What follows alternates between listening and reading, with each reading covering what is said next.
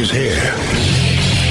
Now, broadcasting from the underground command post, deep in the bowels of a hidden bunker, somewhere under the brick and steel of a nondescript building, we've once again made contact with our leader, Mark Levin. Hello, everybody. Mark Levin here. Our number, 877-381-3811, 877-381-3811. Well, unfortunately, I just learned a very good friend of the show, a very good friend of ours, passed away. Clint Walker. We would have Clint Walker on the program from time to time. He was 90 years old.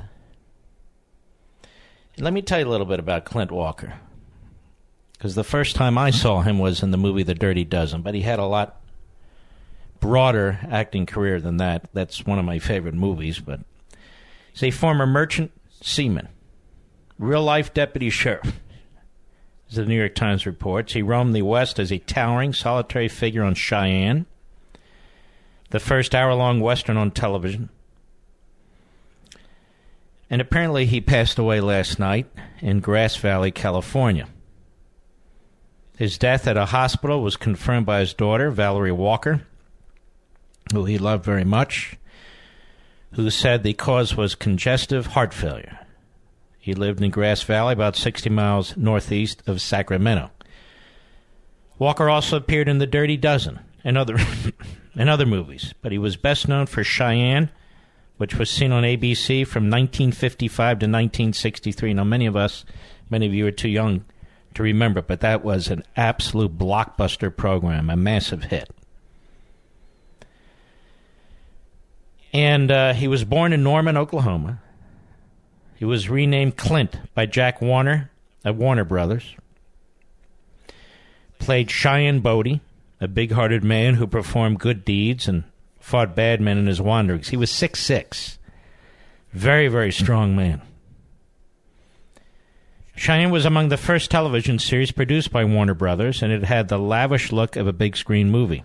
The shooting of the first show's first season began. Mr. Walker confessed to the crew he didn't even have a great deal of experience on horseback. He later recalled the response, "You'll either be a good rider or a dead one."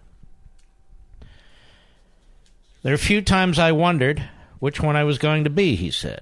Many episodes of Cheyenne called for Mr. Walker to be shirtless, revealing a bodybuilder's 48-inch chest, 32-inch waist, and on-screen moments that, well, maybe not essential to the plot, help make the handsome, blue-eyed Mr. Walker a star. 6'6". He was tall not only in the saddle. One reporter joked that he has snow on his shoulders 6 months of the year. His size forced him to restrict his movements to stay within camera range, which could be a challenge during on-screen fights, but he pressed for more of those. "I feel action is what I owe the public," he once told an interviewer. "When I see a hero yakking, I lose all interest." In 1958, he walked off the set in a dispute over money and movie work, but returned to play Cheyenne until the series ended its run for 5 years. He was appearing on Cheyenne when he began making films, including Fort Dobbs with Virginia Mayo. Howard Thompson, reviewing that movie for the New York Times, called him about the biggest, finest-looking Western hero ever to sag a horse, with a pair of shoulders rivaling King Kong's. Mr. Walker also appeared as a guest star on numerous television shows, including a comic turn on the Lucy show as Lucille Ball's love interest. He had supporting roles in Send Me No Flowers, a 1964 comedy with Rock Hudson and Doris Day, and None But the Brave, a 1965 war movie with Frank Sinatra, who also directed. And The Dirty Dozen, great movie. Released in 1967, he played the meek Samson Posey, alongside a crew of hardened military convicts, played by Lee Marvin, Ernest Borgnine, Jim Brown, and others, who recruited for an assassination mission behind German lines during World War II. His last film was Joe Dante's Small Soldiers in 1998, about high-tech toy soldiers that go on a rampage, so forth. Now, We discussed some of this with Clint on the program. He came close to dying in a freak accident on a ski trip in 1973 when he stumbled, and a ski pole pierced his heart. He survived and recovered quickly. The next year he returned to television in Kodiak, about an Alaska lawman, but the show was short-lived. Norman Eugene Walker, a.k.a. Clint Walker, was born on May 30, 1927 in Hartford, Illinois. He quit school at 16 to find jobs, first in a local factory, then on riverboats, before making his way to the Merchant Marine, where he worked on the ore ships that plied the Great Lakes. And by the way, this is where he got his strength and his muscles and so forth, he told me. He said working on these ships was enormously hard work. 1948, he married Verna Garver. They had a daughter, Valerie. The family moved to Long Beach, California, where Walker worked as a port security guard and a nightclub bouncer. Then to Las Vegas, where he was a deputy sheriff, providing security at the Sands Hotel. It was there that the actor Van Johnson suggested that he explore acting. Mr. Walker later recalled thinking, I'm not going to get that far carrying a gun and a badge. Doesn't pay that well. If you make movies, you make some pretty good money, plus the bullets aren't real. Clint and Vera Walker divorced in 1968. Mr. Walker married Giselle Hennessy in 1974.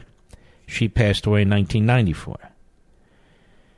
In addition to his daughter, he's survived by his current wife, Susan Walker, a very, very lovely lady, as well as a half-sister and a grandson. Hollywood did not initially embrace the newcomer, although he did land a small, uncredited part in the Bowery Boys film Jungle Gents in 1954.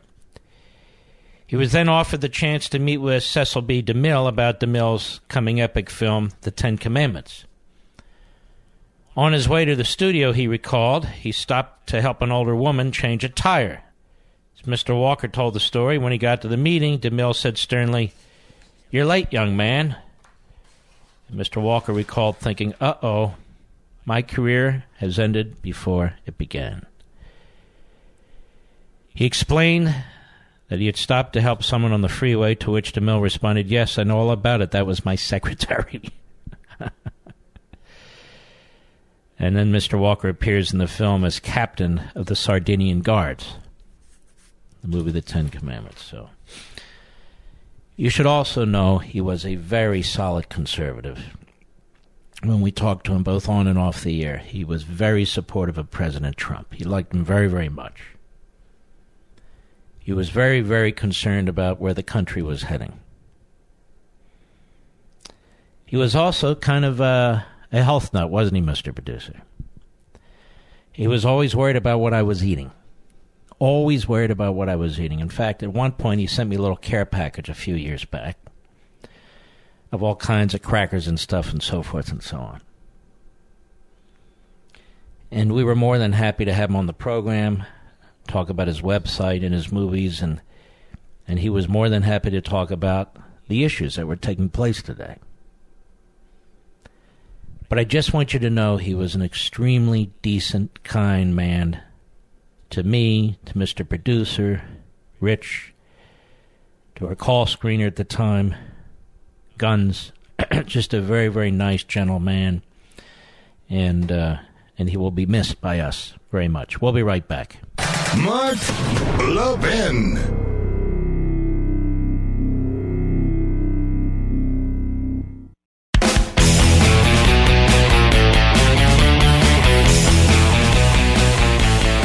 Ladies and gentlemen, I want to pick up where we left off yesterday. We're going to have a wonderful guest scheduled. I say scheduled because sometimes people don't show up, but he will. At the bottom of the hour, Professor Stephen Calabrese of Northwestern Law School, and a good friend of mine. We worked together with Attorney General Ed Meese in the Reagan Justice Department, and I wanted him to speak to you directly about his opinion that the appointment of Mueller is unconstitutional, an opinion that I strongly agree with, and that I'm expanding upon myself as we speak. Northwestern Law School is where he is the professor. There was an article that came out in Politico, which is really quite remarkable. came out in Politico late yesterday.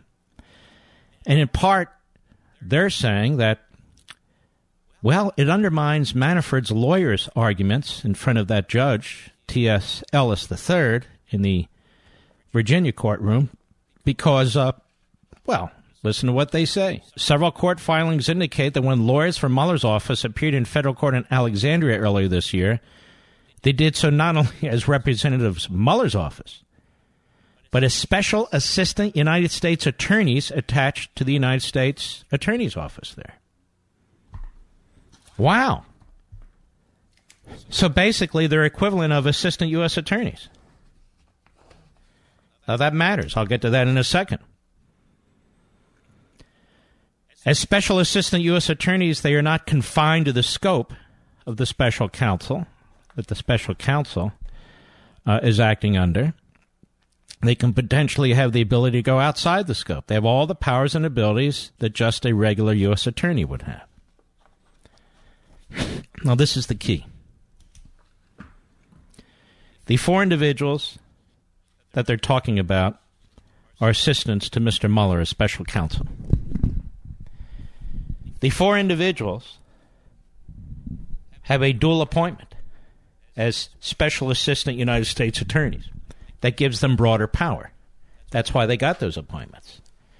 So they can look into things beyond the scope that is provided for in the original appointment of Mr. Mueller.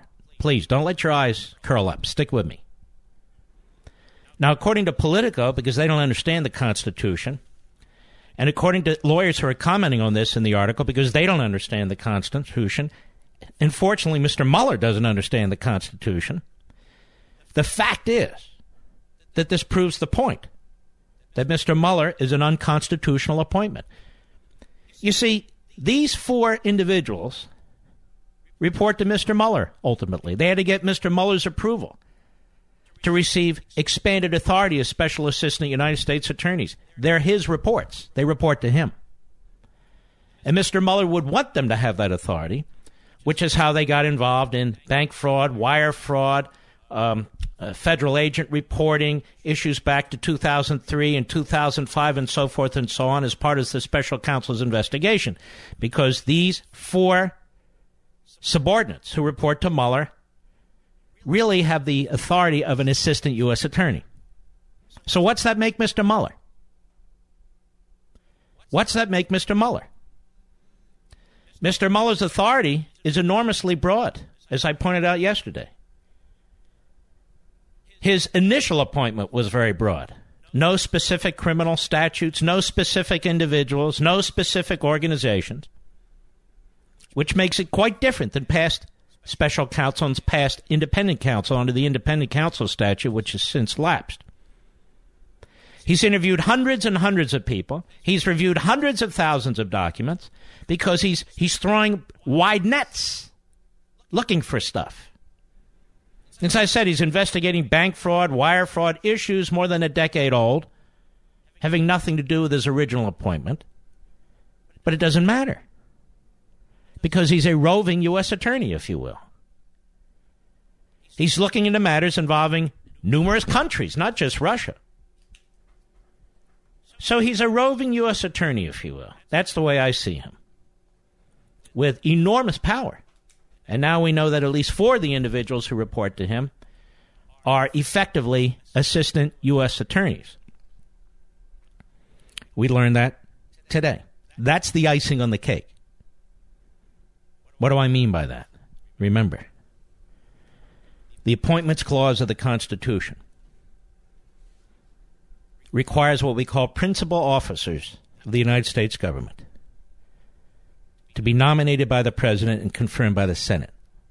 That's the Appointments Clause of Article 2 of the Constitution. Mr. Mueller was appointed by the Deputy Attorney General of the United States, acting as the acting Attorney General of the United States.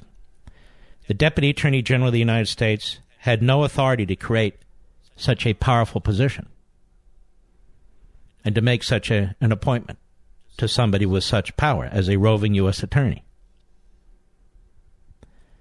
As the power of Mr. Mueller has developed over time, the extension of his authority, 4 of his subordinates getting essentially assistant U.S. attorney status, moving into all kinds of areas and so forth and so on, not particularized areas. Make it abundantly clear to me that Mr. Mueller is a principal officer, not an inferior officer. You know, the federal bureaucracy, as we discussed last night, is filled with hundreds of thousands of inferior officers. I don't mean inferior people, but they're considered inferior officers who do not require nomination by the president or confirmation by the Senate. But a number of officers do. All U.S. attorneys, as an example. The Attorney General, the Deputy Attorney General, the Associate Attorney General, and every Assistant Attorney General, again, requires nomination by the President and confirmation by the Senate.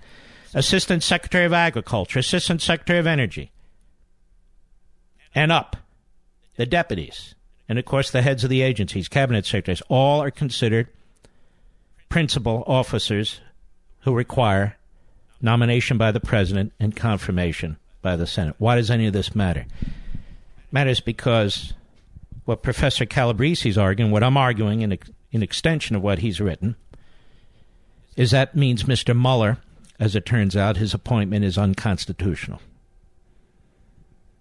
He's a principal officer. He has enormous power, and his power just keeps expanding, as does the power of his subordinates, which is his responsibility. So it started off as a very questionable proposition, the nature of the investigation and the lack of specificity of crime, specificity of individuals, specificity of anything. And it's only gotten worse. So I would point out that he is akin to a roving U.S. attorney. Of course, it's not a perfect definition, but it's good enough. And so it does not undermine the ultimate position of Manafort's lawyers or the other lawyers if they grasp what I'm saying. Yes, we can go to the issue of scope. They would lose that potentially. But based on the presentation that Mr. Mueller and his lawyers have made to Judge Ellis, it severely weakens their defense under the Appointments Clause. And to me, that's the kryptonite. And they ought to pursue it. When I come back, Professor Calabrese. With a daily fake news dump pouring through your TV, mobile phones, and computers, you may have missed some real news like the recent study in the journal Cell Metabolism. Scientists suspected a correlation between growing rates of obesity and processed foods, but what this study discovered was that these foods also appear to lead people to overeat. Here's the bottom line. You need fresh fruits and vegetables in your diet, which is why I recommend that you start taking Field of Greens by Brickhouse Nutrition. Just 1 scoop of Field of Greens has a full serving of real USDA-certified organic fruits and vegetables. It helps boost your immunity using antioxidants, prebiotics, and probiotics. This is real food, not some fake supplement lab powder. Just read the nutrition facts panel on the side. Go to BrickhouseLevin.com, that's BrickhouseLevin.com, and you'll get 15% off your first order with the offer code Levin. You know you're not going to start cooking fresh fruits and vegetables, so let's not pretend. Just get 1 full cup of fruits and 1 full cup of vegetables every day with Field of Greens. Go to BrickhouseLevin.com, BrickhouseLevin.com, offer code Levin.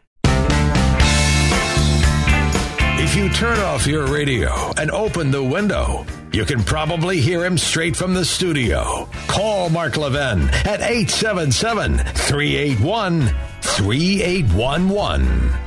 It's a pleasure to have Professor Steve on my show here. How are you, Steve? Very well, Mark. I wanted to ask you a few questions here. Steve Calabrese and I worked together with Attorney General Ed Meese in the Reagan administration. Steve went on to be a professor at Northwestern Law School. Over the weekend, I believe it was, or maybe Friday, you shared with me and a handful of others an opinion you wrote, a very compelling one in my view, that the appointment of Robert Mueller violates the Appointments Clause of the Constitution. Can you summarize what you mean by that? Yes.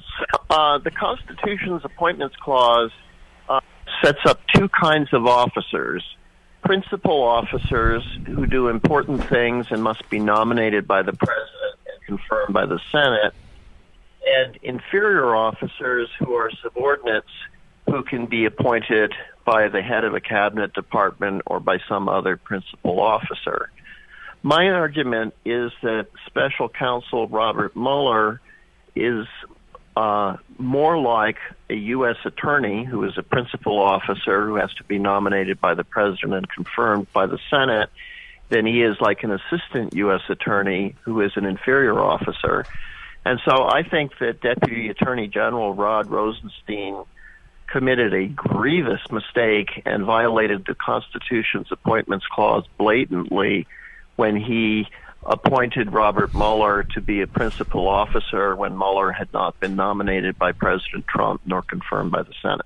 Now, you go through your analysis here because we've had past special counsel, past independent counsel, and your point here is not like Mueller, that his areas of responsibility investigation are so broad and getting, and I'll make the argument, see if you agree with it, and getting broader by the day, including his own staff. Now, we found out that they've been appointed special assistant U.S. attorneys, 4 of them, so they can go even further afield. And your point is, given the facts, you look at the facts of each case, and given the facts of this case, it's not possible he's an inferior officer. Go ahead and make your point. Yeah. So there have been, in Morrison against Olson, Chief Justice Rehnquist wrote an opinion setting out a 4-part test to determine whether someone was an inferior officer. And under Part 2 of that test, inferior officers can only perform certain limited duties. And under Part 3 of that test, the officer must be limited in jurisdiction. And overall, the officer cannot exercise too much power. It's clear that Mueller, in Morrison against Olson, one former government official, Ted Olson, was being prosecuted for one crime, and that's why Rehnquist upheld the prosecution in Morrison against Olson. Mueller, however, is prosecuting 10 to 20 people, including 13 Russian citizens and 3 Russian corporations, for a multitude of crimes, some of them related to Russia and the campaign, but some of them having nothing to do with Russia and the campaign at all. And in fact, Mueller is behaving like an officer who is more powerful than any of the 96 U.S. attorneys. He's also more famous than any of the 96 U.S. attorneys. Ergo, he has to be a principal officer. He has to be nominated by the president, confirmed by the Senate. And since he wasn't, his appointment is illegal. Now, there was a piece in Politico, I think I sent it to you this morning. I don't know if you had a chance to read it, but let me just summarize it. I summarized it for the audience earlier. And basically what it says is, look, the argument that was made in the Eastern District Federal Court to Judge T.S. Ellis III was that Mr. Mueller is violating the scope of his appointment. And their response is, no, he's not. In fact, we have 4 special assistant United States attorneys. They have this dual appointment from the Eastern District, the U.S. Attorney's Office, so they can move far afield. Now, while that may defeat the scope argument, Professor Calabresi, it underscores the point about the violation of the Appointments Clause, does it not? I think it does underscore the point about the violation of the Appointments Clause, and the fact is that those special U.S. attorneys are being directed and controlled by Robert Mueller, who is an unconstitutionally appointed officer. And I think that all of the actions that Mueller has taken, the searches he's conducted, his referral of the Michael Cohen matter to the U.S. Attorney's Office in New York, I think all of it is unconstitutional, and the evidence he's obtained from those searches and the referral to New York are all fruit of a poisonous tree, which should be excluded from the federal courts in future prosecutions. So all null and void, everything he's done? Everything he's done since May 17th, 2017 is null and void, and that information needs to be restored to its private owners as fast as possible.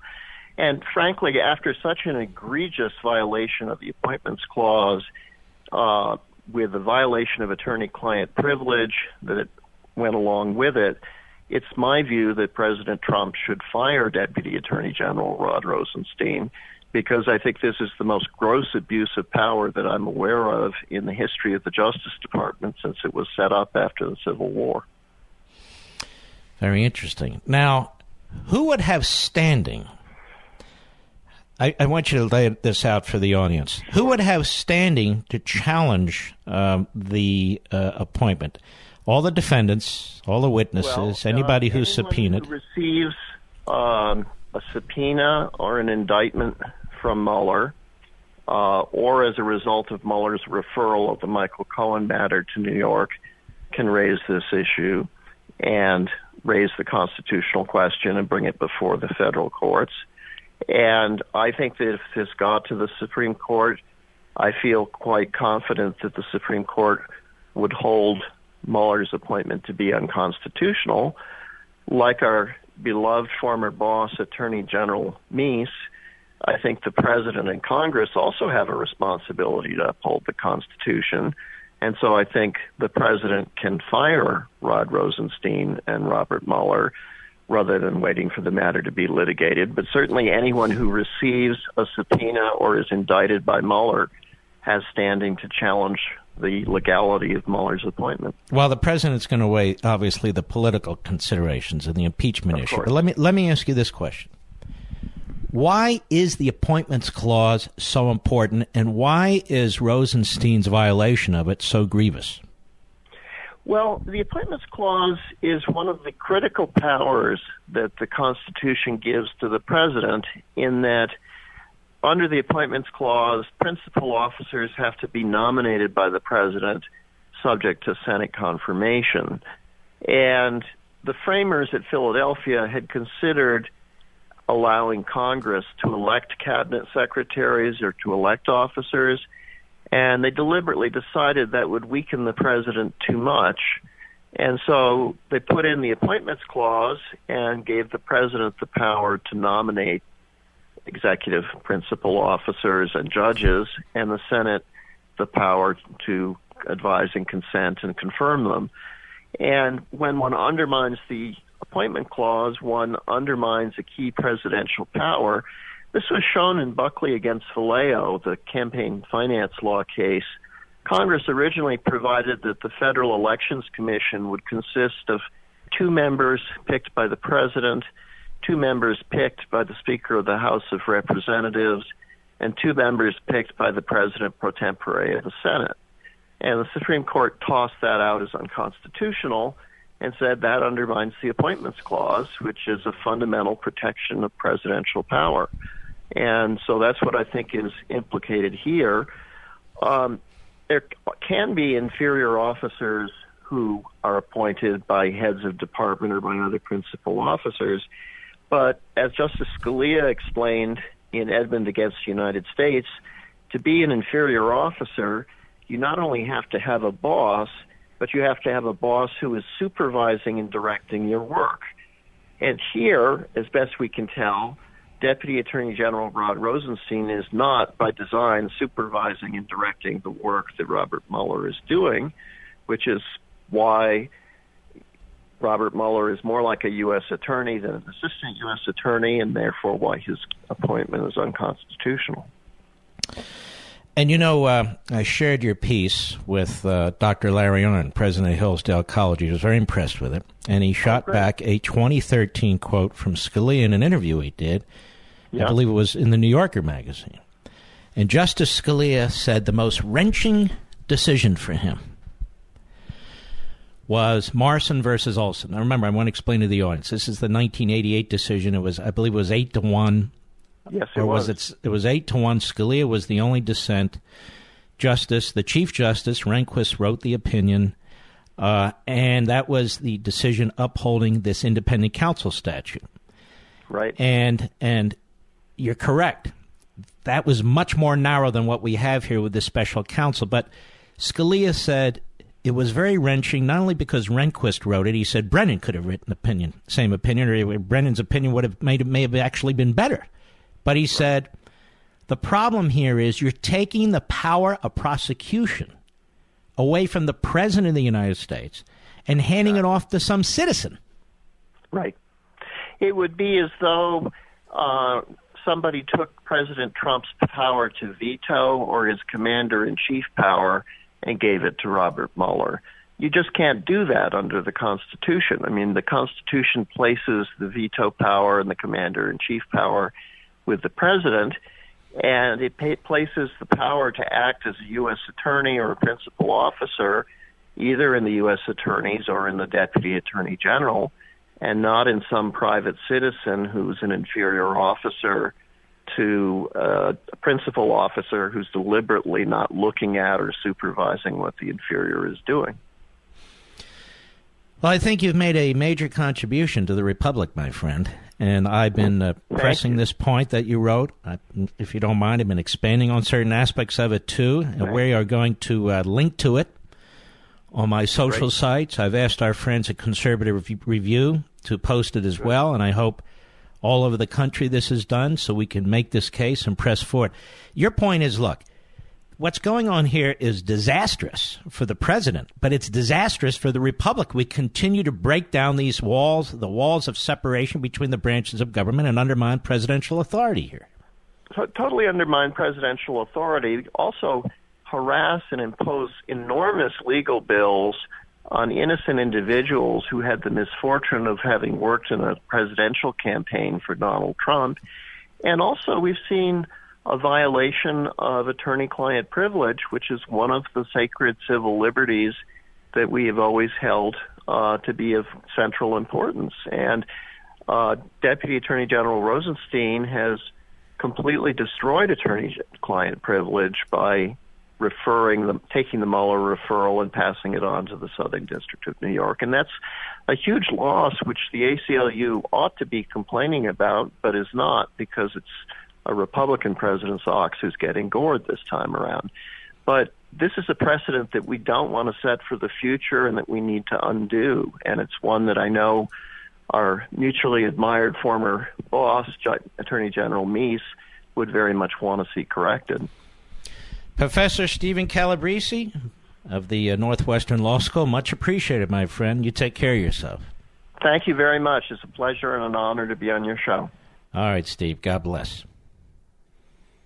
Pretty clear, I think, don't you think, Mr. Producer? And you won't get that on any other talk show, and that's why we dig deeply here. This is very, very important. We'll be right back. Mark Levin.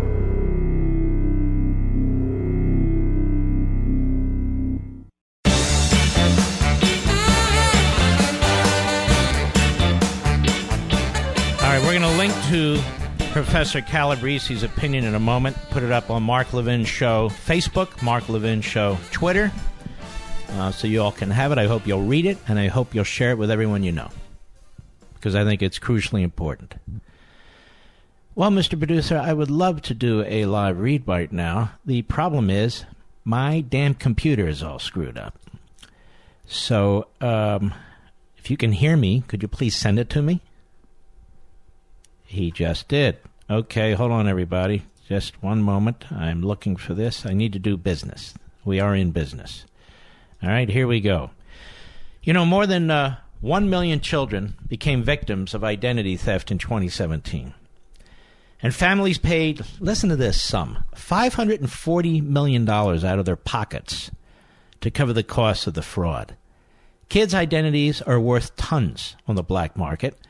Thieves open accounts, and parents don't find out for years, often when they apply for financial aid for college. It's a serious, serious problem. Now, with school and medical records now digitized, even young kids routinely online, the risk is growing faster than ever. But you don't need to worry, because you can protect your family and yourself with My ID Care. My ID Care covers you for the 9 types of identity theft, including child ID theft, with great family plans. And they provide a 100% identity recovery guarantee or your money back. That's the difference between My ID Care and the other guys. And you need top-tier identity recovery, and they stand by it with their guarantee. You and your kids need protection, and you need My ID Care, which is why we've made them one of our great sponsors on this program. Learn more and get 15% off at myidcare.com/Mark, promo code Mark. It's myidcare.com/Mark, promo code Mark. One more time because this is very, very important. myidcare.com/Mark, promo code Mark. All right. We're not going to take a call this hour, but we will take calls next hour. What we learned in Politico, which is a left-wing site by Josh Gersten, but Josh Gersten didn't learn it. What we learned here is that you and I and the professor are the only ones who fully understand this.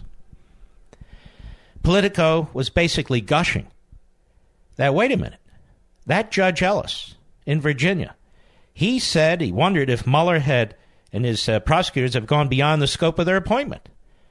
And since we've now learned that 4 of these prosecutors got a dual appointment, that they're special assistant United States attorneys with special appointments from the Eastern District U.S. Attorney's Office in Virginia, well then, they're free to go much further afield than the actual scope that the deputy attorney gave his special counsel. Now, the problem with this, ladies and gentlemen, is that these people report to Mr. Mueller. He's their boss. They coordinate with him. He makes the final decision. Mr. Mueller, the special counsel. So at least these 4 out of 17 prosecutors that Mueller specifically and personally hired, they act as, if you will, assistant United States attorneys, as special assistant United States attorneys. Therefore, Mr. Mueller is going not just beyond the scope of the original appointment, but Mr. Mueller and his appointment by Mr. Rosenstein, more importantly, violates the United States Constitution. The framers of your Constitution didn't want such powerful individuals to be so easily appointed. They wanted the president involved, and they wanted the Senate involved. In the case of Mr. Mueller, Mr. Rosenstein usurped the power of the president in making the appointment. That's strike number 1. And strike number 2 is that the Senate has never had an opportunity to confirm or not confirm Mr. Mueller. That's the position. That's my position. I agree with Stephen Calabrese. I've taken it a few steps further. That's just the way it goes. And I'll be right back.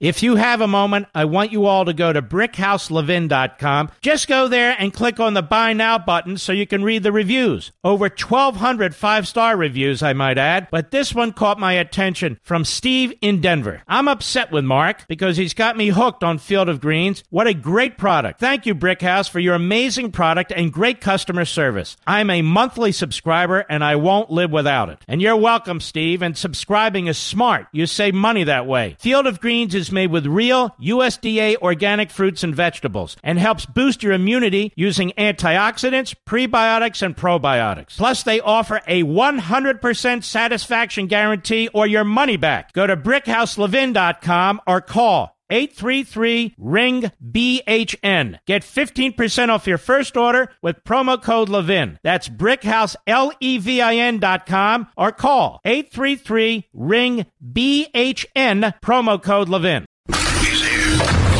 He's here. Now, broadcasting from the underground command post, deep in the bowels of a hidden bunker, somewhere under the brick and steel of a nondescript building, we've once again made contact with our leader, Mark Levin. Hello, everybody. Mark Levin here. Our number, 877-381-3811, 877-381-3811. We have linked to Professor Calabrese's opinion piece on Mark Levin Show Facebook, Mark Levin Show Twitter, and you'll see that I've expanded from that as well, but it's a really brilliant piece. He's also written in The Hill a much more shorter piece, truncated piece, and he also mentioned something else that's interesting. Did you know that Presidents George Washington, John Adams, and Thomas Jefferson all gave orders to federal prosecutors to bring prosecutions? And that Thomas Jefferson ordered a prosecution stopped? Did you know that? Now, President Trump isn't ordering anybody to be prosecuted. And he's not ordering that any prosecution stop. All President Trump did is he met with his Deputy Attorney General, his FBI Director, and insisted that they investigate activities that took place in the executive branch, of which he is in charge, with respect to his campaign and his transition. He is clearly free to do that. All this howling by the buffoons in the media, all this howling by the buffoons of the Democrat Party, buffoons like Sally Yates, buffoons like James the Clap, and the rest. You need to understand how out of control and over the edge these people really are. Partisan ideological hacks filled with vile, poison hate. And if you follow them, you'll follow the Republic right over the edge. So Presidents George Washington, John Adams, and Thomas Jefferson, those are our first three presidents, all gave orders to federal prosecutors to bring prosecutions. And Jefferson ordered a prosecution stopped. Donald Trump's not doing any of that. Again, just for the slow of hearing liberals out there. Donald Trump hasn't ordered any prosecutions, and he hasn't ordered any prosecutions stopped. He's told the FBI and the Department of Justice they need to find out if his campaign was spied upon and any other shenanigans that may have taken place, or worse, of course, with respect to his campaign. So you should feel very comfortable in knowing that what the president has asked and directed is well within our presidential traditions and well within our constitutional system. What was done to him and his campaign are not. Are not. Now you can see in our discussion yesterday and today about the Appointments Clause how thoroughly abusive this whole process has been to the president. Thoroughly abusive. How Rod Rosenstein is a constitutional illiterate. How Robert Mueller is a constitutional illiterate. How James Comey is a constitutional illiterate. Now, in my view, there's no question they don't care about it. They don't care about it. These are bureaucrats. These are men who've spent their entire lifetimes, pretty much, as federal investigators or bureaucrats. Their understanding of the Constitution relates to a handful of clauses in the Bill of Rights, pretty much, and at a relatively superficial level. It's a process they go through. You know, probable cause, due process, subpoenas, warrants, judges. Fine. None of them know a damn thing about the Appointments Clause. None of them. None of them know a damn thing about the Impeachment Clause. And they certainly haven't taken the time to educate themselves. Robert Mueller does not have the power under the Department of Justice official opinions to indict a sitting president. Nor does he have the power to force a sitting president in front of a grand jury, as no prosecutor has even attempted such a thing with a president of the United States. Nor does he have the power to use a jury to convict a president of the United States.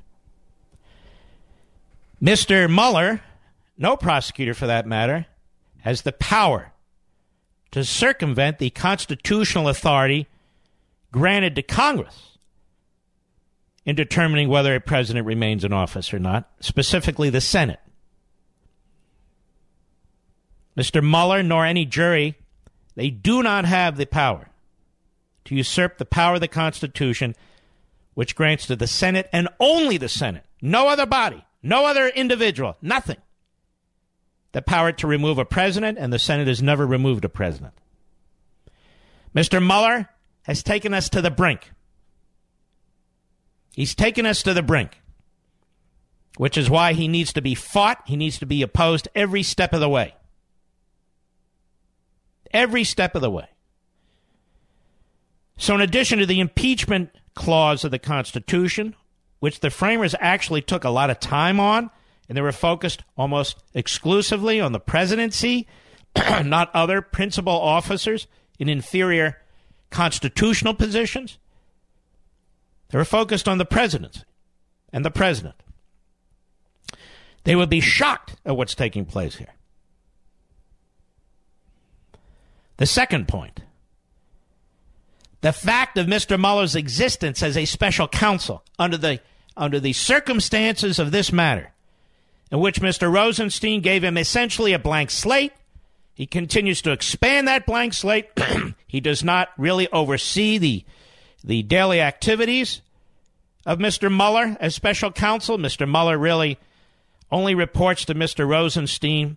Really, it's a paper report in terms of, okay, I'd like to expand my investigation, and he has a rubber stamp and stamps it. The fact that he can be removed by Mr. Rosenstein is not good enough. An assistant attorney general can be removed by an associate or a deputy attorney general. That's not the test. The test is the actual power being exercised by this official. Mr. Mueller is exercising more power that has more direct effect on the presidency of the United States than all the United States attorneys combined. Moreover, we now know that 4 of his subordinates, and this could not have happened without his approval. In fact, he probably promoted the idea, have had their power expanded by receiving a dual appointment as special assistant United States attorneys in Virginia, the Eastern District of Virginia, the U.S. Attorney's Office. And Mr. Mueller did that with his 4 subordinates so he could further expand their power, their ability to investigate Manafort, bank fraud, wire fraud, whether he registered or didn't as a federal agent, and on and on and on. None of which, of course, is in the scope of his appointment. But then Politico, and perhaps this Judge Ellis, will turn this upside down and come to the wrong conclusion. And their conclusion may well be, well, then you see the scope is so broad that really it does encompass all these things. And, of course, the argument by Mueller's office is, look, I got these 4 guys. They're also essentially assistant United States attorneys, and, of course, they can investigate these things. What the judge needs to comprehend, and I don't know that he will. I don't know that he's particularly smart. What the judge needs to comprehend and what the lawyers representing these individuals need to comprehend is this underscores the unconstitutionality of Mr. Mueller's appointment, given how he's exercising extraordinary power, given how Mr. Rosenstein is not really effectively or substantively managing him. The initial appointment of Mr. Mueller was broad enough. No specific statutes, let alone criminal statutes, no specific individuals, just a broad right to look into stuff. And then it's gotten broader since then, and now we know that 4 of his people have in fact been appointed as special assistant U.S. attorneys and have even more power. So a direct challenge to Mr. Mueller's appointment is certainly in line. And Professor Calabresi thinks that what Rod Rosenstein did is the gravest violation of the Constitution that he can think of any official who has served at the Department of Justice. I'll be right back. Mark Levin.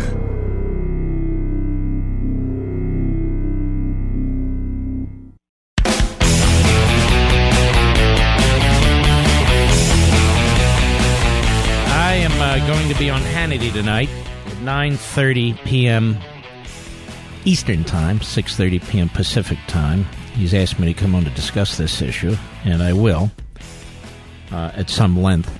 We want to push this issue out so that more and more people in the country are aware of it. And members of Congress can start asking Mr. Rosenstein and calling attention to it with Mr. Mueller. I've said a long time ago now, the president, the Constitution is the president's friend here. The Constitution is the president's friend, and I mean it. It is his friend. He's on the right side of the Constitution, in my opinion.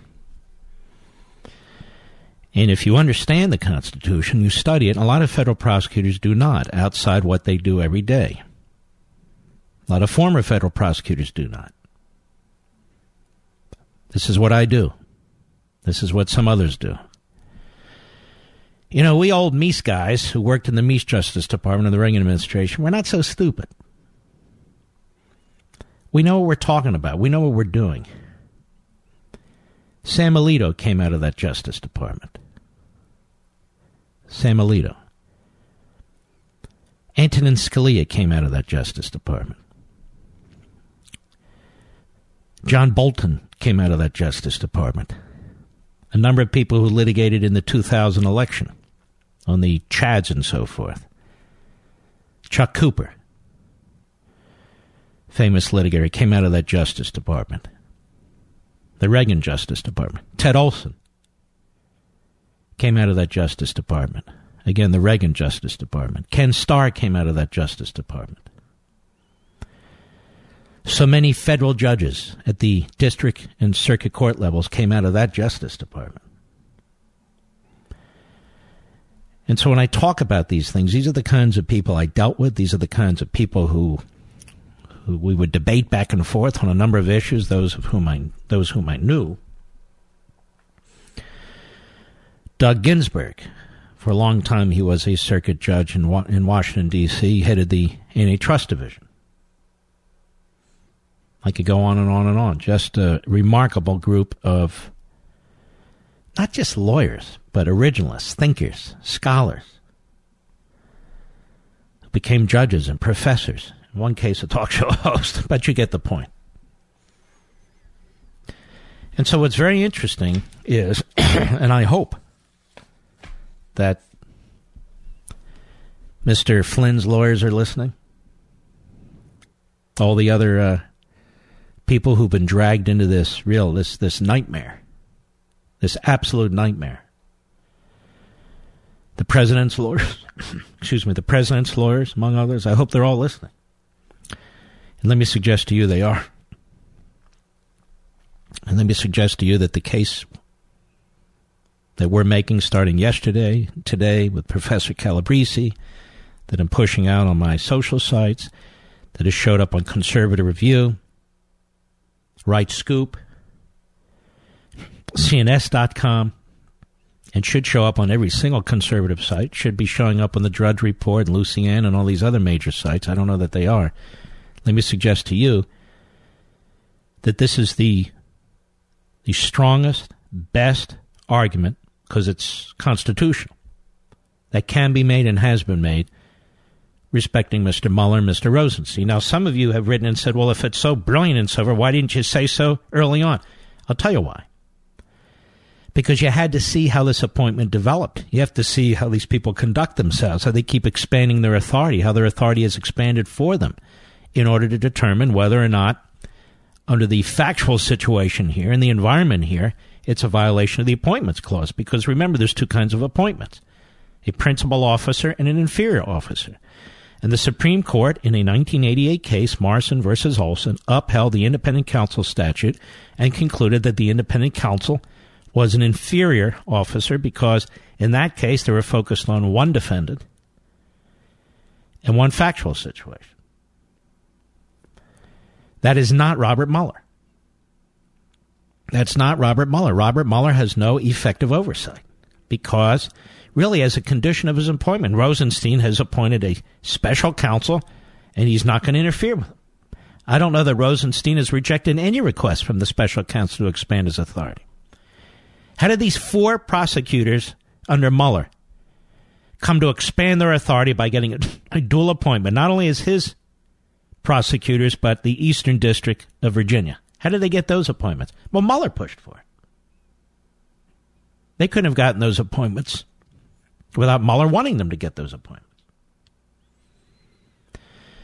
And if they are effectively assistant United States attorneys, well, Mr. Mueller is effectively a United States attorney. And every single United States attorney has to be nominated by the President to the United States Senate and confirmed, or not, by the United States Senate the Deputy Attorney General, who's the acting Attorney General for these purposes, since the actual Attorney General recused himself, he doesn't have the power to do that. He's not the President. He's not the Senate. Now, this should bring in clear focus the outrageousness and the absurdity of members of the Senate, particularly Republicans, several of whom have voted to, quote-unquote, protect Robert Mueller. The chairman of the Senate Judiciary Committee, who's not a lawyer, who's been there since Cicero was in Rome, Charles Grassley, he was one of the four who voted to protect Robert Mueller from the President of the United States. Not only is that an absurdity, a clear violation of separation of powers, Mr. Grassley, you have no power to tell the President how to do that. It's none of your damn business, as a matter of fact. But they seek to protect Mueller, who is undermining our constitutional system, who's undermining the impeachment clause of the Constitution and the appointments clause of the Constitution. Now, Mr. Grassley's been around a long time. I don't know how many terms he's in, 7? Puts his left hand on the Bible, raises his right hand into the sky, and swears to uphold the Constitution and be faithful to it. Well, he needs to understand the Constitution in order to uphold it and be faithful to it. And let me suggest to you right now, he does not. Or he wouldn't have cast such a ludicrous vote. Any Republican in the House or Senate who you hear say we need to vote to protect Mueller is undermining the appointments clause of the Constitution and the impeachment clause of the Constitution, because they are cowards and they're constitutional illiterates. In fact, Congress should be doing the opposite, as I wrote several weeks ago on my social sites. Congress should be holding hearings into these constitutional questions, and their first witness should be Mr. Mueller, and their second witness should be Mr. Rosenstein, and they should be forced to explain the impeachment clause of the Constitution and those 2 memos of the Justice Department, and forced to explain the appointments clause of the Constitution. I'll be right back.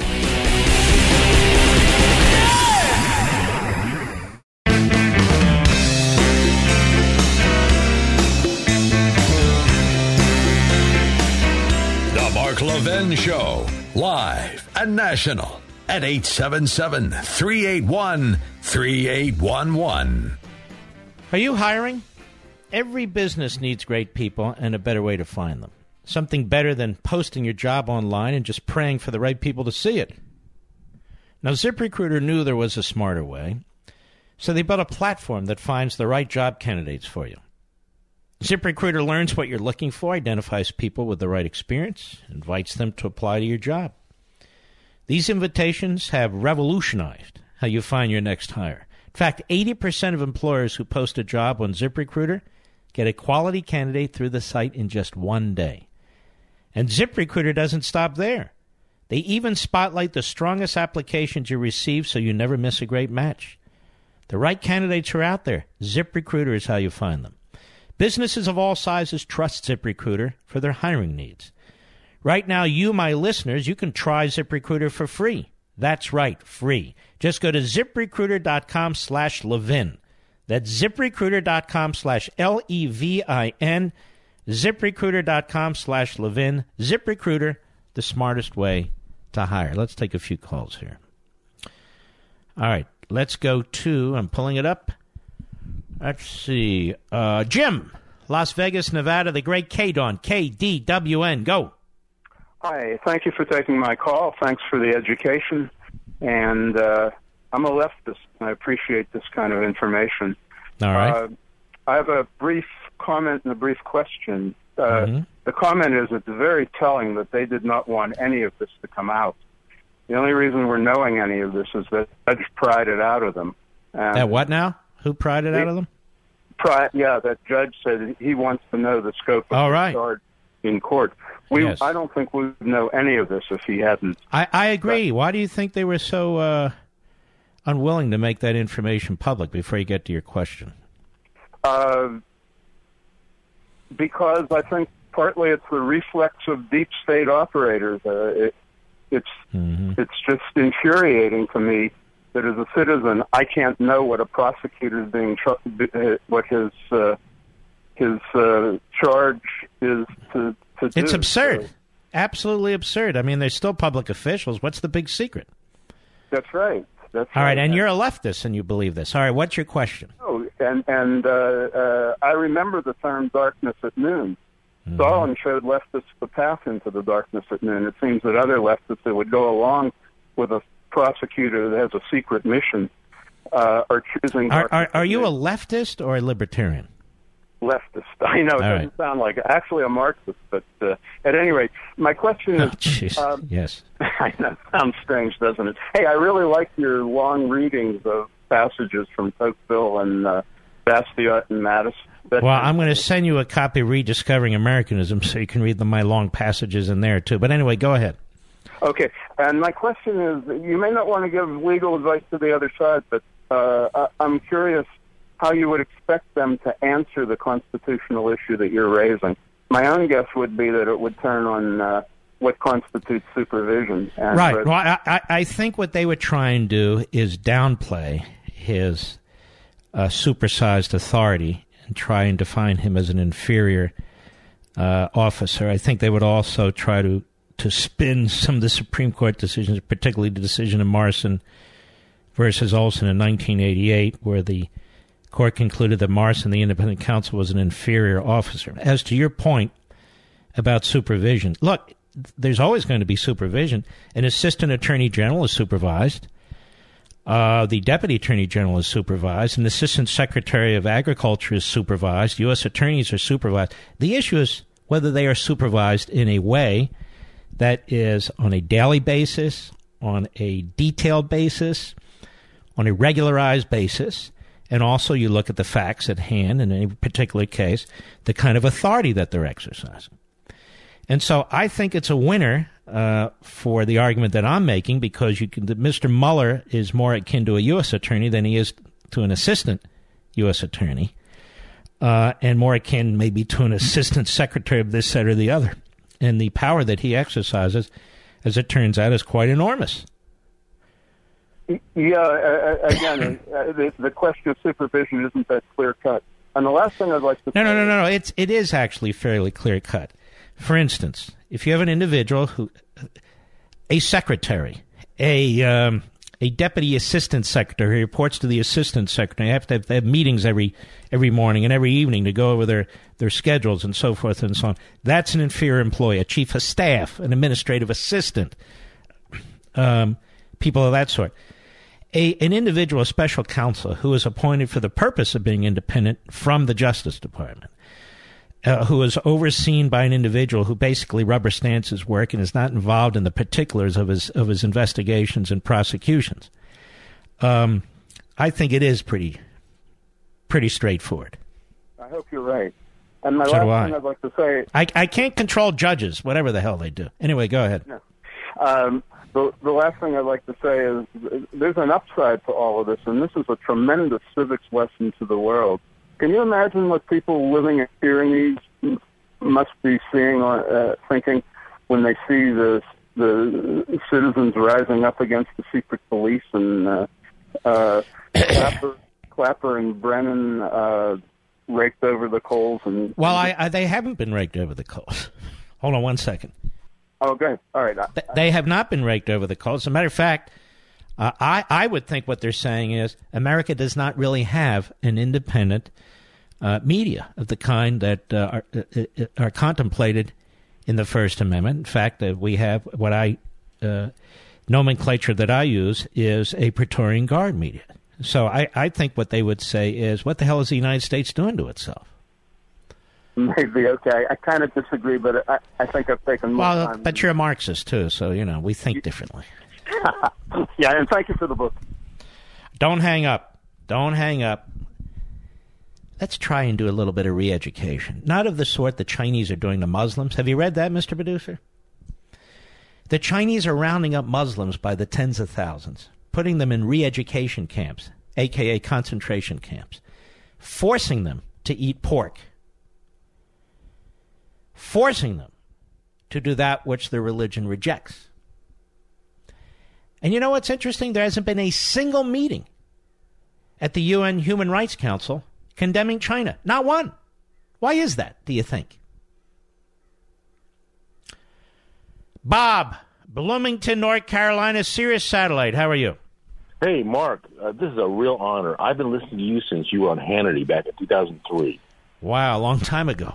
Long time ago, and I bought, Liberty and Tyranny and Rediscovering America. I think they should be in a college course. If I was a professor, that's what I'd teach. Oh, you're a college teacher? No, I would if I was a professor. Oh. If I had a PhD, I would teach those courses. Thank you. You're welcome, sir. But I had a question. I said, is the special prosecutor constitutional? I looked it up in an archive in the New York Times. You were in Justice in '88, weren't you? Yeah, that was the end of it, but near the end, and they had this 7-1 Rehnquist, and Scalia was the one. It was Chief Justice Rehnquist. It was the Morrison versus Olson decision in 1988, and the only dissenter was Scalia. I may be mistaken. No, but you're correct. What's your question? Well, is a special back then? Was that? All right, that was a challenge to the independent counsel statute by Ted Olson, who at that point was a private citizen. Morrison was the independent counsel. And the issue of the constitutionality of the independent counsel was litigated. And the Supreme Court ruled 7-1 that it's constitutional. Now you have to read the decision and figure out how they came to that conclusion. And they came to that conclusion essentially because Morrison was investigating one person for one supposed act, that is the failure to turn over documents and so forth. And I feel bad for Ted Olson because he really was a target here, just abused and so forth. But that's beside our point here. So you look at that appointment and you look at what Morrison's responsibility, what her responsibilities were. Okay, that statute has lapsed. And I don't agree with that Supreme Court decision, but it doesn't matter. Then you look at this appointment of a special counsel. There was no specific statute provided, let alone a criminal statute. There were no specific individuals that Mueller, in his assignment, was given to investigate. Very, very broad areas, and those areas have gotten even broader. And then on top of that, as I said, you look at these four officials we found out just in the last several hours who have dual appointments, who act, in effect, as assistant U.S. attorneys. They call them special assistant U.S. attorneys. So this really, factually speaking, almost has nothing to do with the Supreme Court decision in 1988, except when they defined inferior officers. And the Chief Justice Rehnquist gave 4 elements of that. 2 of them are relevant here that do apply. And when you apply those 2 elements to Mueller, he's a principal officer and thereby requires a nomination by the president and confirmation by the Senate. Can I have one question? Yeah. Yeah. Now, what I read was the Supreme Court saying that Congress had the right to appoint a special prosecutor. Was that within their purview under the Constitution? Well, Congress didn't appoint a special prosecutor. They wrote a statute and laid out a process by which a special prosecutor would be appointed. But Congress doesn't do that, no. Can I tell you one more thing? However, the court did. And what Scalia said, this special court that was set up under the statute, and what Scalia said, rightly so, is you've just taken the power of prosecution away from the president and given it to another body. And I believe he was quite right.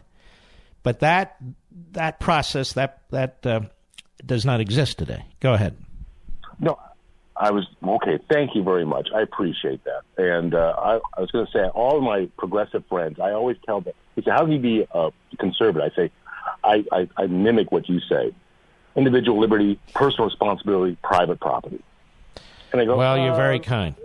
And they go, well, that's not really, sinister. And I go, yeah, you're right.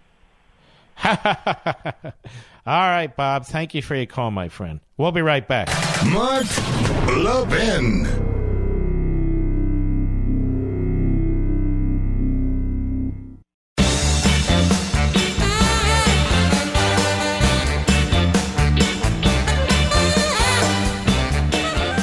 One of the things we never talk about, I never hear anybody talk about, is President Trump's civil liberties. You know he's still a United States citizen, right? Let's touch on that in a little bit. You know, I've had my share of mechanics calling me, saying they found something wrong with what needs replacing when I've taken my car in for an oil change. Those surprise high repair bills are quite terrible, aren't they? Especially when you're not covered by a manufacturer's warranty and you're paying out of your own pocket to fix them. That's why I recommend extended vehicle protection from CarShield. Now, if your car has 5,000 to 150,000 miles, CarShield can save you from paying for high repair bills. Replacing your engine. You ever try and replace an engine? It's a lot. Or even a simple sensor? That can cost thousands. When you're protected by CarShield, you can have your favorite mechanic or dealership fix your car. It's your choice.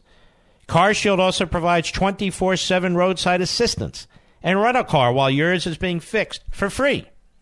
Get covered by the ultimate in extended vehicle protection. I want to encourage you to get CarShield. Call 800-CAR-6100 and mention code Levin, or visit carshield.com and use code Levin, and you'll save 10%. That's carshield.com or 800-CAR-6100 and use code Levin, Levin, to save 10%. A deductible may apply. What about citizen Donald J. Trump and his civil liberties? Does he have civil liberties? You would think he doesn't. If you watch MSLSD or the Constipated News Network, CNN, if you would listen to James the Clap and Jim Book Salesman Comey, or John, I voted for a communist Brennan, or any of them. Or any of them. Even if you listen to some Republicans and how they talk, like Trey Gowdy in the past. You know, if you didn't rob the bank, you shouldn't have any problem being interviewed. I wouldn't want him as my lawyer, would you? Real knucklehead, in my humble opinion, with all due respect. President has civil liberties, too. As a matter of fact, this was pointed out. That's why the decision was made, at least as I interpret it, and the Department of Justice interprets it on impeachment, that a president is too busy to actually effectively defend himself and to embrace the provisions of the Constitution that protect all citizens, whether it's due process, subpoenas, probable cause for warrants, a speedy trial, and so forth and so on. When you are preparing to defend your liberty, your life, your private property against the state, against government, you need to be focused all the time. And, of course, when you're president of the United States, you need to be focused all the time on being president of the United States. Now, what's particularly invidious here, what's particularly pernicious here, is that this unconstitutional prosecutor, Mueller, appointed unconstitutionally by the Deputy Attorney General Rosenstein, is doing everything possible to distract the President of the United States. The media, the lapdogs of an unconstitutional prosecutor, the media collectively revealing themselves as embracing tyranny. Tyranny. The media are doing the same thing. Everything they can to distract the President of the United States. Extremely dangerous. I'm not saying presidents who violate the law shouldn't be held to account. Presidents who interfere with a court case, a civil court case, where they are the defendant, shouldn't be held to account. I'm not saying that in the least. But this president didn't do anything. They've got nothing. Because he didn't do anything. He didn't interfere with a civil case while he was president on the civil side. It's so clear he didn't commit any crimes, they can't even name a criminal statute that they're investigating related to him. They just throw up phrases like obstruction of justice. In the most absurd manner, involving a president exercising his usual duties.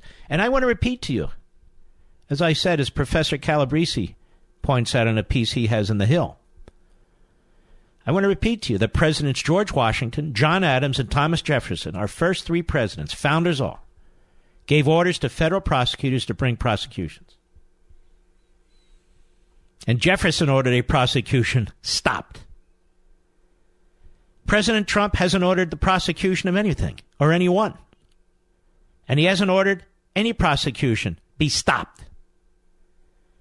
He asked his deputy attorney general and his FBI director, they report to him, to get to the bottom of what took place in the campaign against his campaign. He has every right to ask.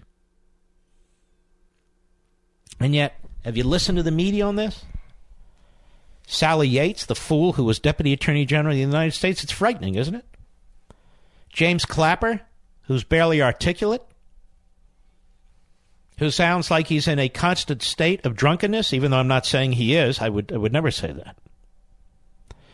Or John Brennan, in the right light, looks very much like Lenin, in my humble opinion. And Jim Comey, probably the dumbest guy ever to be director of the FBI, truly. Says the dumbest things, does the dumbest things. President of the United States is an impotent.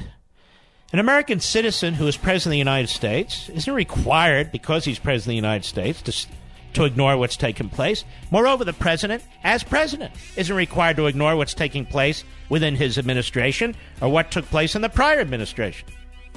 Nothing the president has done is untoward, is unseemly, let alone unethical or criminal. I'll be right back.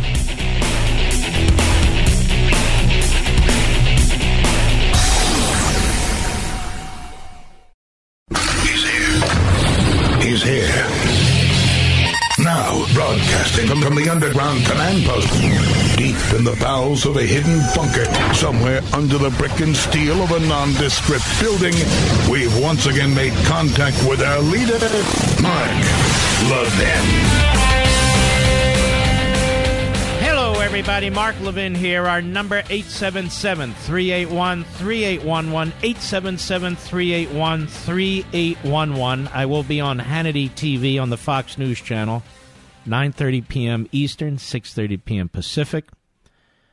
I want you to know the numbers have come in for the Sunday night programs. And once again, Life, Liberty, and Levin, 10 p.m. Eastern, thanks to you all, was number one in its slot, beating CNN and MSNBC combined.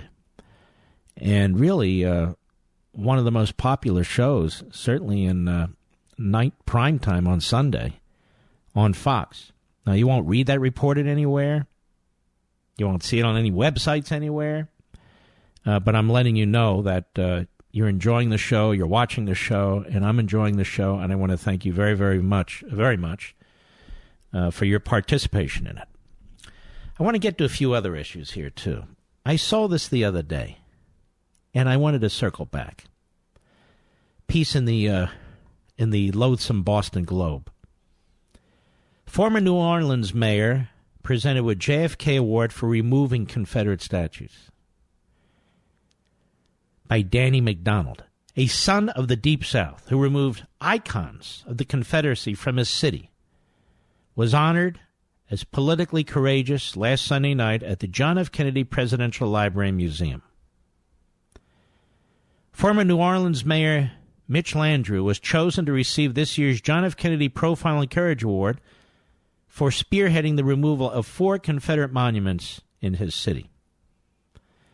The award, established by members of the Kennedy family to honor JFK after his 1963 assassination, recognizes and celebrates, quote, the quality of political courage that he admired most, according to the John F. Kennedy Presidential Library and Museum.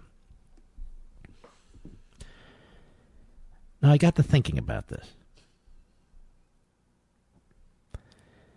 I was over in Israel, and somebody brought this up to me, and I can't remember who, but I did get to thinking about it, too. There's an enormous amount of history. I think my friend Zev brought it up. An enormous amount of history in Israel. Much of the history is horrific. What the Babylonians did to the Jews, later what the Romans did to the Jews, what was done to the Christians. And we have these archaeologists who work throughout the country of Israel looking for ancient remains, the history of the place. And it goes back thousands and thousands of years. You know, folks, it's one thing if conquering armies destroy cities and destroy statues and do all that sort of thing. But it's very unusual for a country to start destroying its own history. We're destroying our own history. Whether it's good, bad, indifferent, the good, the bad, and the ugly, we're destroying our own history. And we're giving awards to people for courage who are destroying our history. It's incredible to me to watch these statues and these monuments being destroyed or removed or covered up. Nobody's saying you have to like any of them. In fact, you might despise them all. So what? It's something that took place over 100, 150 years ago. You don't start destroying these statues. Okay, Mark, well, some of these were put in the 1920s, 30s, 40s. Fine. Doesn't mean we would put them up today, but it doesn't mean you take them down today. It doesn't mean you destroy them. That's American history. Now, ironically and oddly enough, the figures who they take down, their statues, their likenesses and so forth and so on, that's all we hear about when you're taught history in our universities and colleges. Robert E. Lee, Stonewall Jackson, on and on and on. Longstreet. That's all you hear about. And yet, you're not allowed to look at it. So, here we have the former mayor of New Orleans, Mitch Landrieu. Didn't do anything courageous. It was gutless. Takes down 4 Confederate statues, and he gets the John F. Kennedy Award from the Presidential Library Museum, the JFK Presidential Library Museum, for destroying history. For destroying history. Do you know why most of the camps, Germany, Poland, other countries in Europe, most of the death camps, certainly most of the more active death camps, are still in existence in those countries? To remember the history. To remember what took place there. And the survivors, their surviving victims, are among those who insist that they remain. So the world never forgets. And we come to our country, and we have politicians who are being what politicians are, political, and they're getting awards for being courageous, for taking down parts of American history. It's incredible. It is grotesque to me. Absolutely grotesque. And I want to hit something else that I guarantee you is not being discussed. I mean, I can't listen to all these shows. I'm talking about in the so-called mainstream media, which is not mainstream, unless we're all left-wing kooks. It is the abject racism, and racism tied to violence, that has reared its ugly head again in South Africa. But this time, it's different. It's different. More than 200 farmers from South Africa have applied for humanitarian visas in Australia after allegedly suffering attacks for being white, according to the Australian Home Affairs Ministry. News reports emerged earlier this year revealing that white farmers in South Africa had faced persecution after the country's government approved a new law allowing for the confiscation of their lands, which would be transferred to black citizens. And it goes on. Have you heard anything about this? I'm certainly not defending the apartheid that took place in South Africa or any other part of Africa, for that matter. But, you know, some of these families have been there 400 or 500 years. Boers is what they're called, their ancestry. But this let's get even stuff, Zimbabwe, formerly Rhodesia, South Africa today, you're not even allowed to talk about it.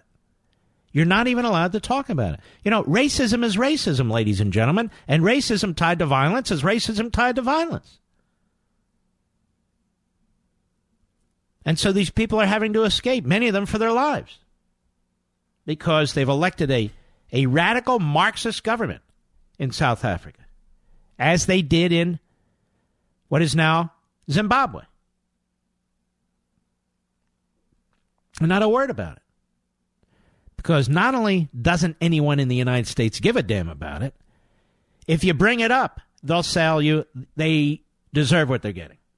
They deserve what they're getting. And yet, when the apartheid government eventually fell, the argument, the promise, the belief was there'd be a democracy with a rule of law, respecting the rights of all people, regardless of color. And that's not happening, is it? And nobody gives a damn, do they? No, they don't. I'll be right back. Mark Levin.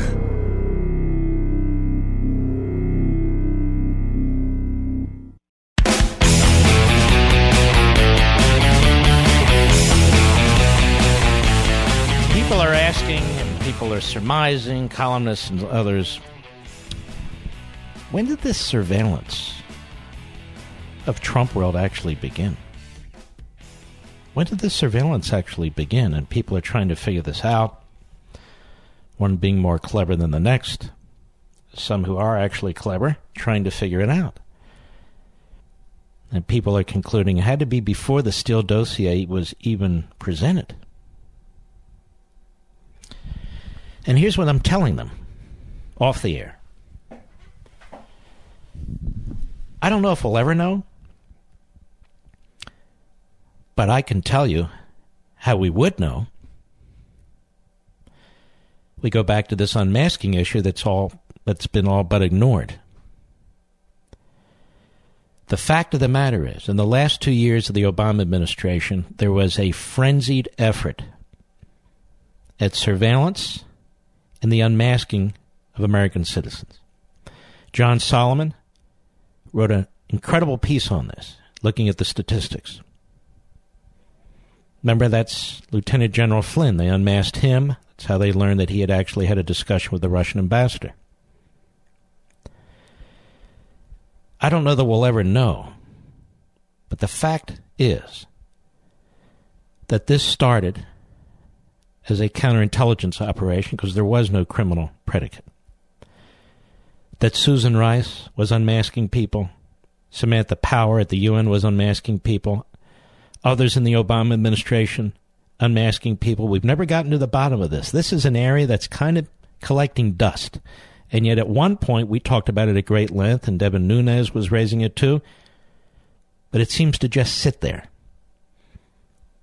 So let me put my marker there. What I'm trying to say is, from my own experience as a former chief of staff for an attorney general, the amount of unmasking was extraordinary, and the amount of oversight is rather limited. Unlike a FISA warrant, as much of a joke as those FISA judges were, there's still that process. But it isn't all that difficult. If you're working for the President of the United States, or you're at a senior level at the UN, or a senior level in one of our departments, to unmask.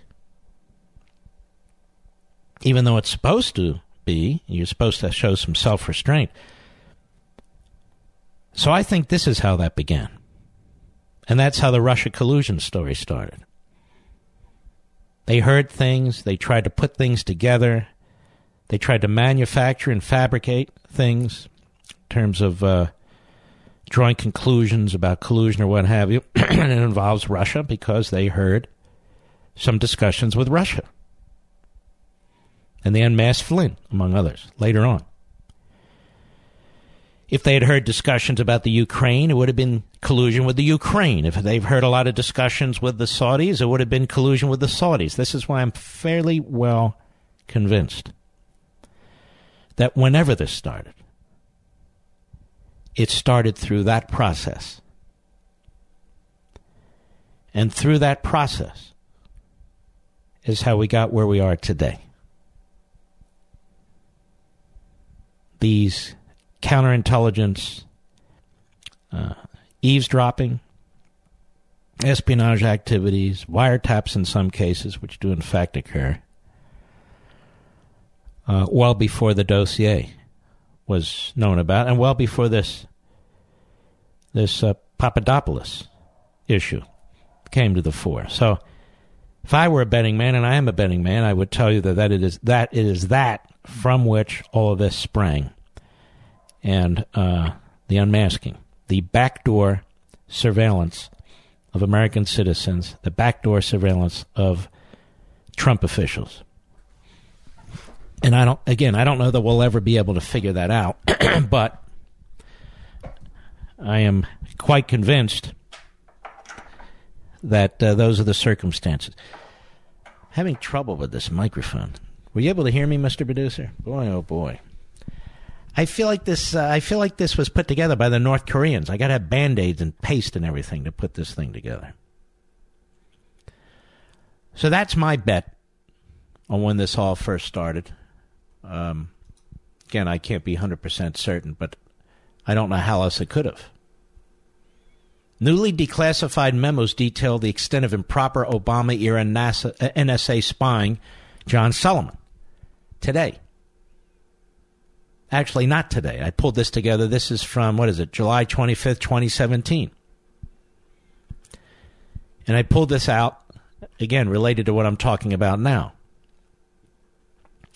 You know, the administration that had the most aggressive efforts to violate the civil liberties of Americans was the Obama administration. And not only did the Praetorian Guard media fail to report on it, the Praetorian Guard media continued to protect him and his administration and hire people from his administration who have fingerprints all over the place. They hire John Brennan at NBC to comment on what John Brennan did and then to criticize what the Trump people are doing. They hire this guy, James the Clap, a.k.a. James Clapper, to do the same thing. It's incredible. They hire a national security advisor to President Obama at CNN as their national security reporter. I can't remember that guy's name. What's his name? Doesn't matter. You can look all over the media. Same thing.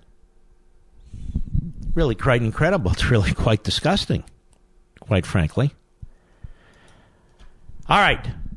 Let us go to Milton, Roseburg, Oregon, Sirius Satellite. How are you?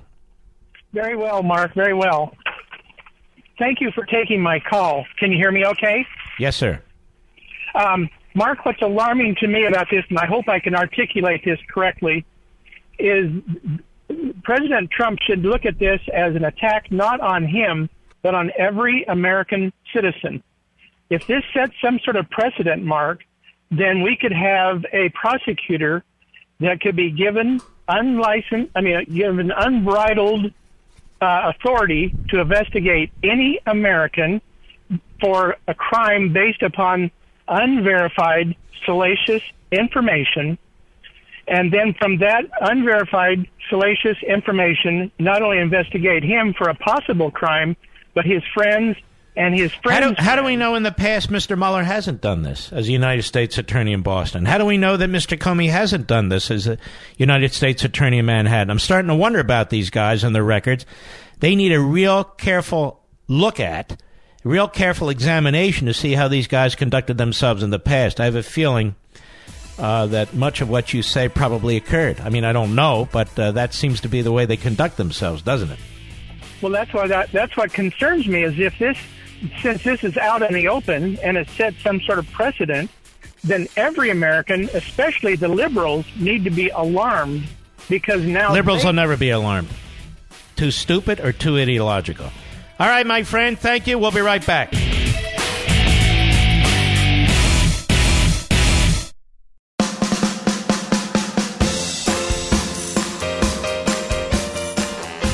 Mark Levin, the voice liberals fear most.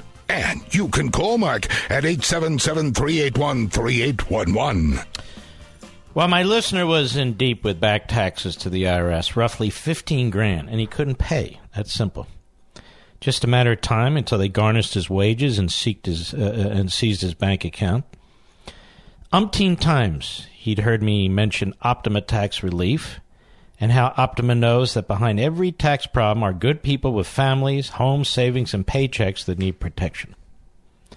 And umpteen times he started a call and then didn't complete the call. Finally he did. It was the best call he could have made. The tax experts at Optima qualified him for the Fresh Start Initiative, a special IRS program that saved him thousands and put his tax debt to rest. Optima has resolved over $500 million in tax debt for their clients, and they're A-plus rated with the Better Business Bureau. Now, when you're ready to put your IRS crisis behind you, one call can start the process to solve it all. Call my trusted friends at Optima Tax Relief. Here's the number, 800-499-6300, 800-499-6300. That's 800-499-6300. Don't forget, 1 hour from now, 9:30 p.m., Eastern Time, I will be on the Fox News Channel on Hannity TV. Now, Sean Davis over at The Federalist is reporting that emails show FBI brass discussed dossier briefing details with CNN. Newly revealed emails show that former FBI Deputy Director Andrew McCabe was keenly aware of CNN's internal understanding of a secret briefing about the infamous Steele dossier days before CNN published any stories on the matter, meaning they were receiving leaks. The emails, which were obtained by Senator Ron Johnson, Republican Wisconsin, also reveal that top officials used coded language to refer to the salacious and unverified allegations made by Steele in the dossier. Former FBI Director James Comey briefed then-President-elect Donald Trump on January 6, 2017, as you know, on at least one unproven allegation contained in Steele's dossier, which was jointly funded by the Hillary campaign and the DNC. Now, CNN broke the story about the dossier on January 10, 2017, touching off a firestorm of hysteria that culminated in not just the firing of Comey by Trump, but the eventual appointment of Department of Justice Special Counsel Robert Mueller. Comey claimed that he was compelled to brief Trump on the dossier because, quote, CNN had it and was looking for a news hook. Hours before Comey briefed Trump, FBI Chief of Staff James Rybecki emailed staff that Comey, quote, is going into a headquarters briefly now for an update from the sensitive matter team, unquote. Just as the same officials dubbed the Clinton email investigation the mid-year exam and the anti-Trump counterintelligence investigation Crossfire Hurricane. They also use various phrases using sensitive to refer obliquely to the dossier. 2 days after the briefing, on January 8, 2017, former FBI Deputy Director Andrew McCabe, who earlier this year was fired and then referred for criminal prosecution by the Department of Justice Inspector General for repeatedly lying about media leaks, wrote an email to top FBI officials with the subject, "Flood is coming." Flood is coming. CNN is close. This is a quote, CNN is close to going forward with the sensitive story, McCabe wrote to Comey, Rybecki, and two others. The trigger for them is they know the material was discussed in the brief and presented in an attachment, quote unquote. He didn't detail how he came to know what CNN's trigger was for publishing the dossier briefing story. Let me suggest to you, as he knew because he spoke to CNN, and that's probably the condition that they provided. I don't know that. That's my speculation. Although the January 10 story from CNN also claimed that Trump was presented with a 2-page summary of the dossier, which was not part of the official intelligence community assessment given to Trump, Comey himself later claimed that he did not give the two-page document to Trump, raising questions about whether McCabe himself was a source for CNN's assertion that Trump had been given the entire two-page document during the briefing. In other words, it was leaked to CNN that there'd be a two-page document briefing, but Comey didn't give the two-page document.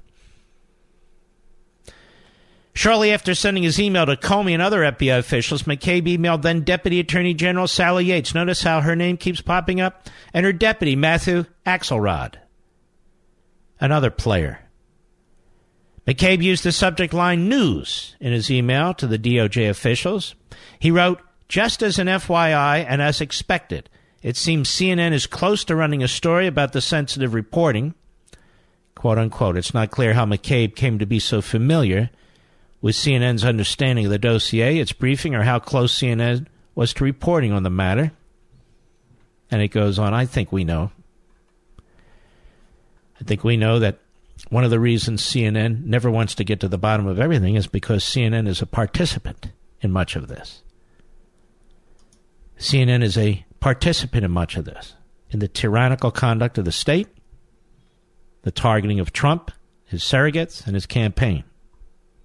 And that's why you can see that CNN is so vicious and partisan in their attacks on Trump. It's constant. It's endless. One damn fool there after another. You know, Don Lemon accuses the president of being racist because the president has been particularly critical of Don Lemon. Don, nobody's criticizing you because of your race. We're criticizing you because you're a moron and a left-winger. Nothing to do with your race. And don't hide behind that. It's what's between your ears that's the problem. Mush. Mush. Dave, Pleasant, California. Pleasant, not Pleasantville. 870 The Answer. How are you? Well, hello, Mark. Hey, from all the details that I've been able to get, it would seem that at some point in time in the lead up to the election, okay, Barack Obama decided it was more important to spy on Trump as an agent or a dupe of the Russian government than it was to simply tell Trump, hey, somebody maybe is trying to infiltrate your campaign. And I think Obama just decided that Trump didn't love America. I'm really not following this. Obama decided Trump didn't love America, so Obama doesn't tell Trump that somebody's infiltrated. I'm not following this. Well, why would you spy on Trump himself? Why wouldn't you tell Trump? Because you want to defeat him? Is there some other rationale? Well, if you were going to get something, it would have to be, hey, the Russians, you know, you're working with the Russians. And that would mean that Trump was selling out his country. Maybe that's what they're looking for. Or it could be 100 other things that they're looking for. Well, what if the spy in the Trump campaign came up with something else that was, at least they thought, was damaging to his campaign? Thanks for your call. Paul, Congers, New York, the great WABC. Go. Mark, great show. You asked a really good question how this whole thing started, and unlike you, I can afford a conspiracy theory. In my opinion, we are looking at the Russian intervention in. Okay, let me slow you down. I didn't ask how this thing all started. I said people are asking me when and how this may have started, and my suggestion was it would have been part of the counterintelligence activity, some of it routine, and when they were unmasking Americans, particularly people in Trump world, and they might come across something and use that as a pretext. That's what I said. I wholeheartedly agree. But in my opinion, if people ask yourself the question, how much of this would Putin not know about? How much of it would he have been watching as if his people weren't part of it? And the point being what? The point being that the Russian intervention into our elections and into our politics is exactly what we're talking about. He doesn't. No, actually, I'm not. We know about the Russian interference in our election. We know that the Obama administration did damn near nothing about it. We know that the Russians are our enemies and Putin is our enemy. At least I do. What I'm talking about is the interference in our election by the Obama administration, by the CIA, by national intelligence, by the FBI, and, of course, the Hillary Clinton and DNC campaigns working through cutouts with the Kremlin. That's what I'm talking about. I guess you're talking about the same thing. All right, sir. Thank you for your call. Am I missing something? I think I am. Tim, Naples, Florida, the great WFSX. Go. Hey, Mark. Thank you.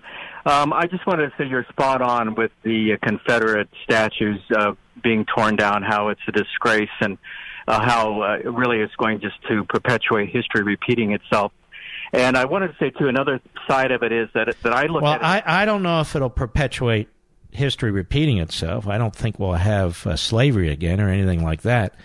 My point is, it's history. You don't destroy history. Go ahead. I look at it as art. Not only history, it's art. So you don't also destroy art. I don't think most people look at those statues as art. They weren't put up. They weren't put up. Sir. We don't need to make absurd arguments. These statues weren't put up with all the pigeon crap on their heads because they're art. We know why they were put up. In some cases, they were put up to honor these generals. But it doesn't matter to me why they were put up. They're history. And by the way, some art should be taken down if it's ugly. I have no problem with that. Okay, what about like the Vietnam Wall? What happens if in the future, because remember when the Vietnam vets came back, they weren't respected, and then now we have a wall. What, someday they might say, well, that's going to have to come down. They might, but not because it's art, but because it's our history. And you're right, we need to defend not defend that we believe in what was done in aspects of our history, but defend the right for our history to exist. Right. All right, sir. Thank you. Okay. We'll be right back. Mark Levin.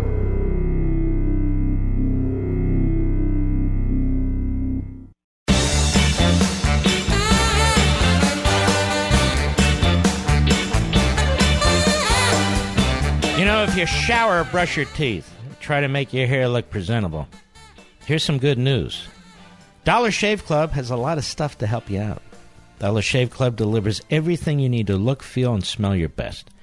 Shampoo, conditioner, body wash, toothpaste, hair gel, everything. All of Dollar Shave Club's products are made with top-shelf ingredients that won't break your budget. You'll feel the difference. Plus, shipping is free with your membership, too. And here's a great way to try a bunch of Dollar Shave Club's products. For just $5, you can get their Daily Essentials Starter Set. It comes with amber, lavender, calming body cleanser, their world-famous shave butter, and their best razor, the 6-Blade Executive. And you keep the blades coming for a few more bucks a month and add in shampoo, toothpaste, or anything else you need.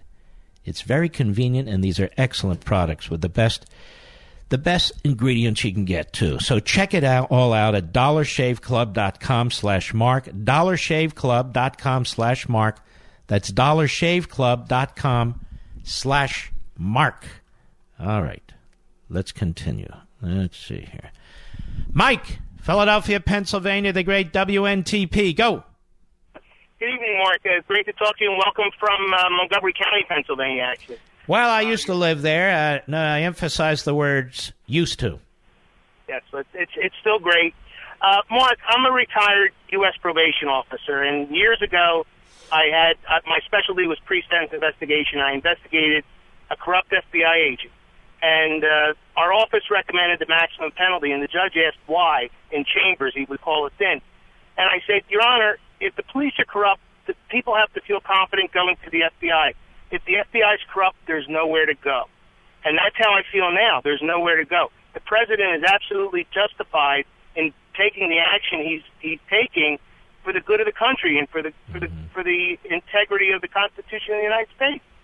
You're completely correct. And the same crowd, whether they're in the media, the Democrat Party, that have been really just chasing this president, attacking this president, from day one, we shouldn't be listening to them about the Constitution and how it works and so forth. They're not the constitutionalists anyway, are they? No, not at all. I mean, actually, what they're doing is trying to cover up what he's trying to uncover. And in fact, a lot of the media were participants, as we're finding out. CNN in particular, correct? Yes, with Donna Brazile and No, but even more with this dossier, and CNN was getting leaks from the FBI. Yeah.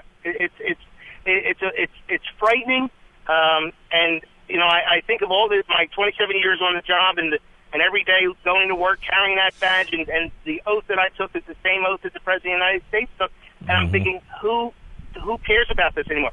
You're one of the voices in the wilderness, and I applaud the President for sticking to his guns. Well, you're very kind. Thank you, my friend.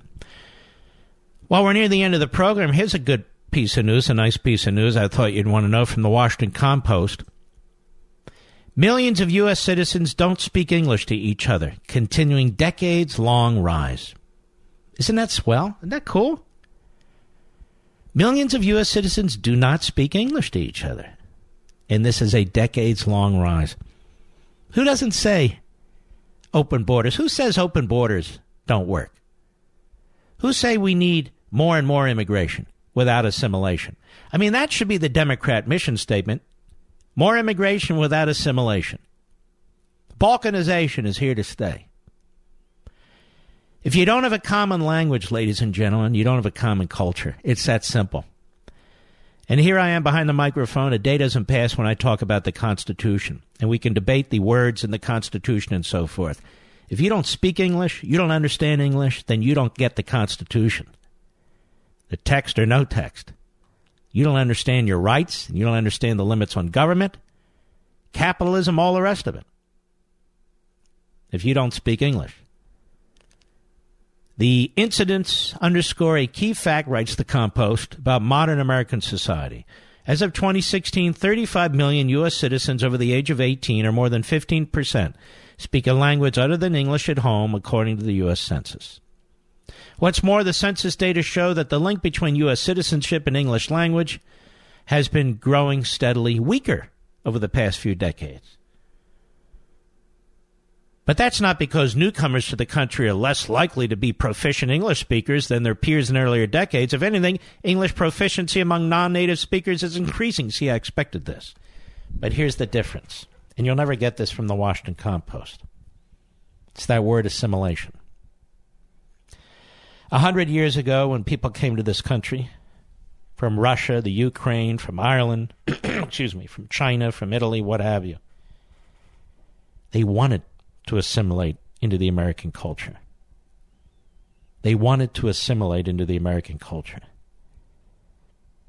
Today, people are discouraged from assimilating into the American culture. Even American citizens are discouraged from assimilating into the American culture. Instead, it's attacked. Our history is attacked. Our belief systems are attacked. They're attacked. And so people come to this country from other countries, and they see the leftists in this country attacking our own history, attacking our own country, attacking this, attacking that. Well, it sets an example, doesn't it? Or people are told you have a right to free this, and you have a right to free that, as if it's in the Bill of Rights or a foundational right in the Declaration and so forth. No, you don't have a right to anything. You have a right to get off your ass and work. That's what you have a right to do. And that's a big right in this country, because in a lot of countries you don't. Example, Venezuela. All right, I'll see you on Hannity literally in 30 minutes. I hope you'll join us. We're going to have a lot of fun. I'm raring to go. We salute all you heroes out there. Thank you for listening tonight, ladies and gentlemen. God bless each and every one of you. I'll see you tomorrow.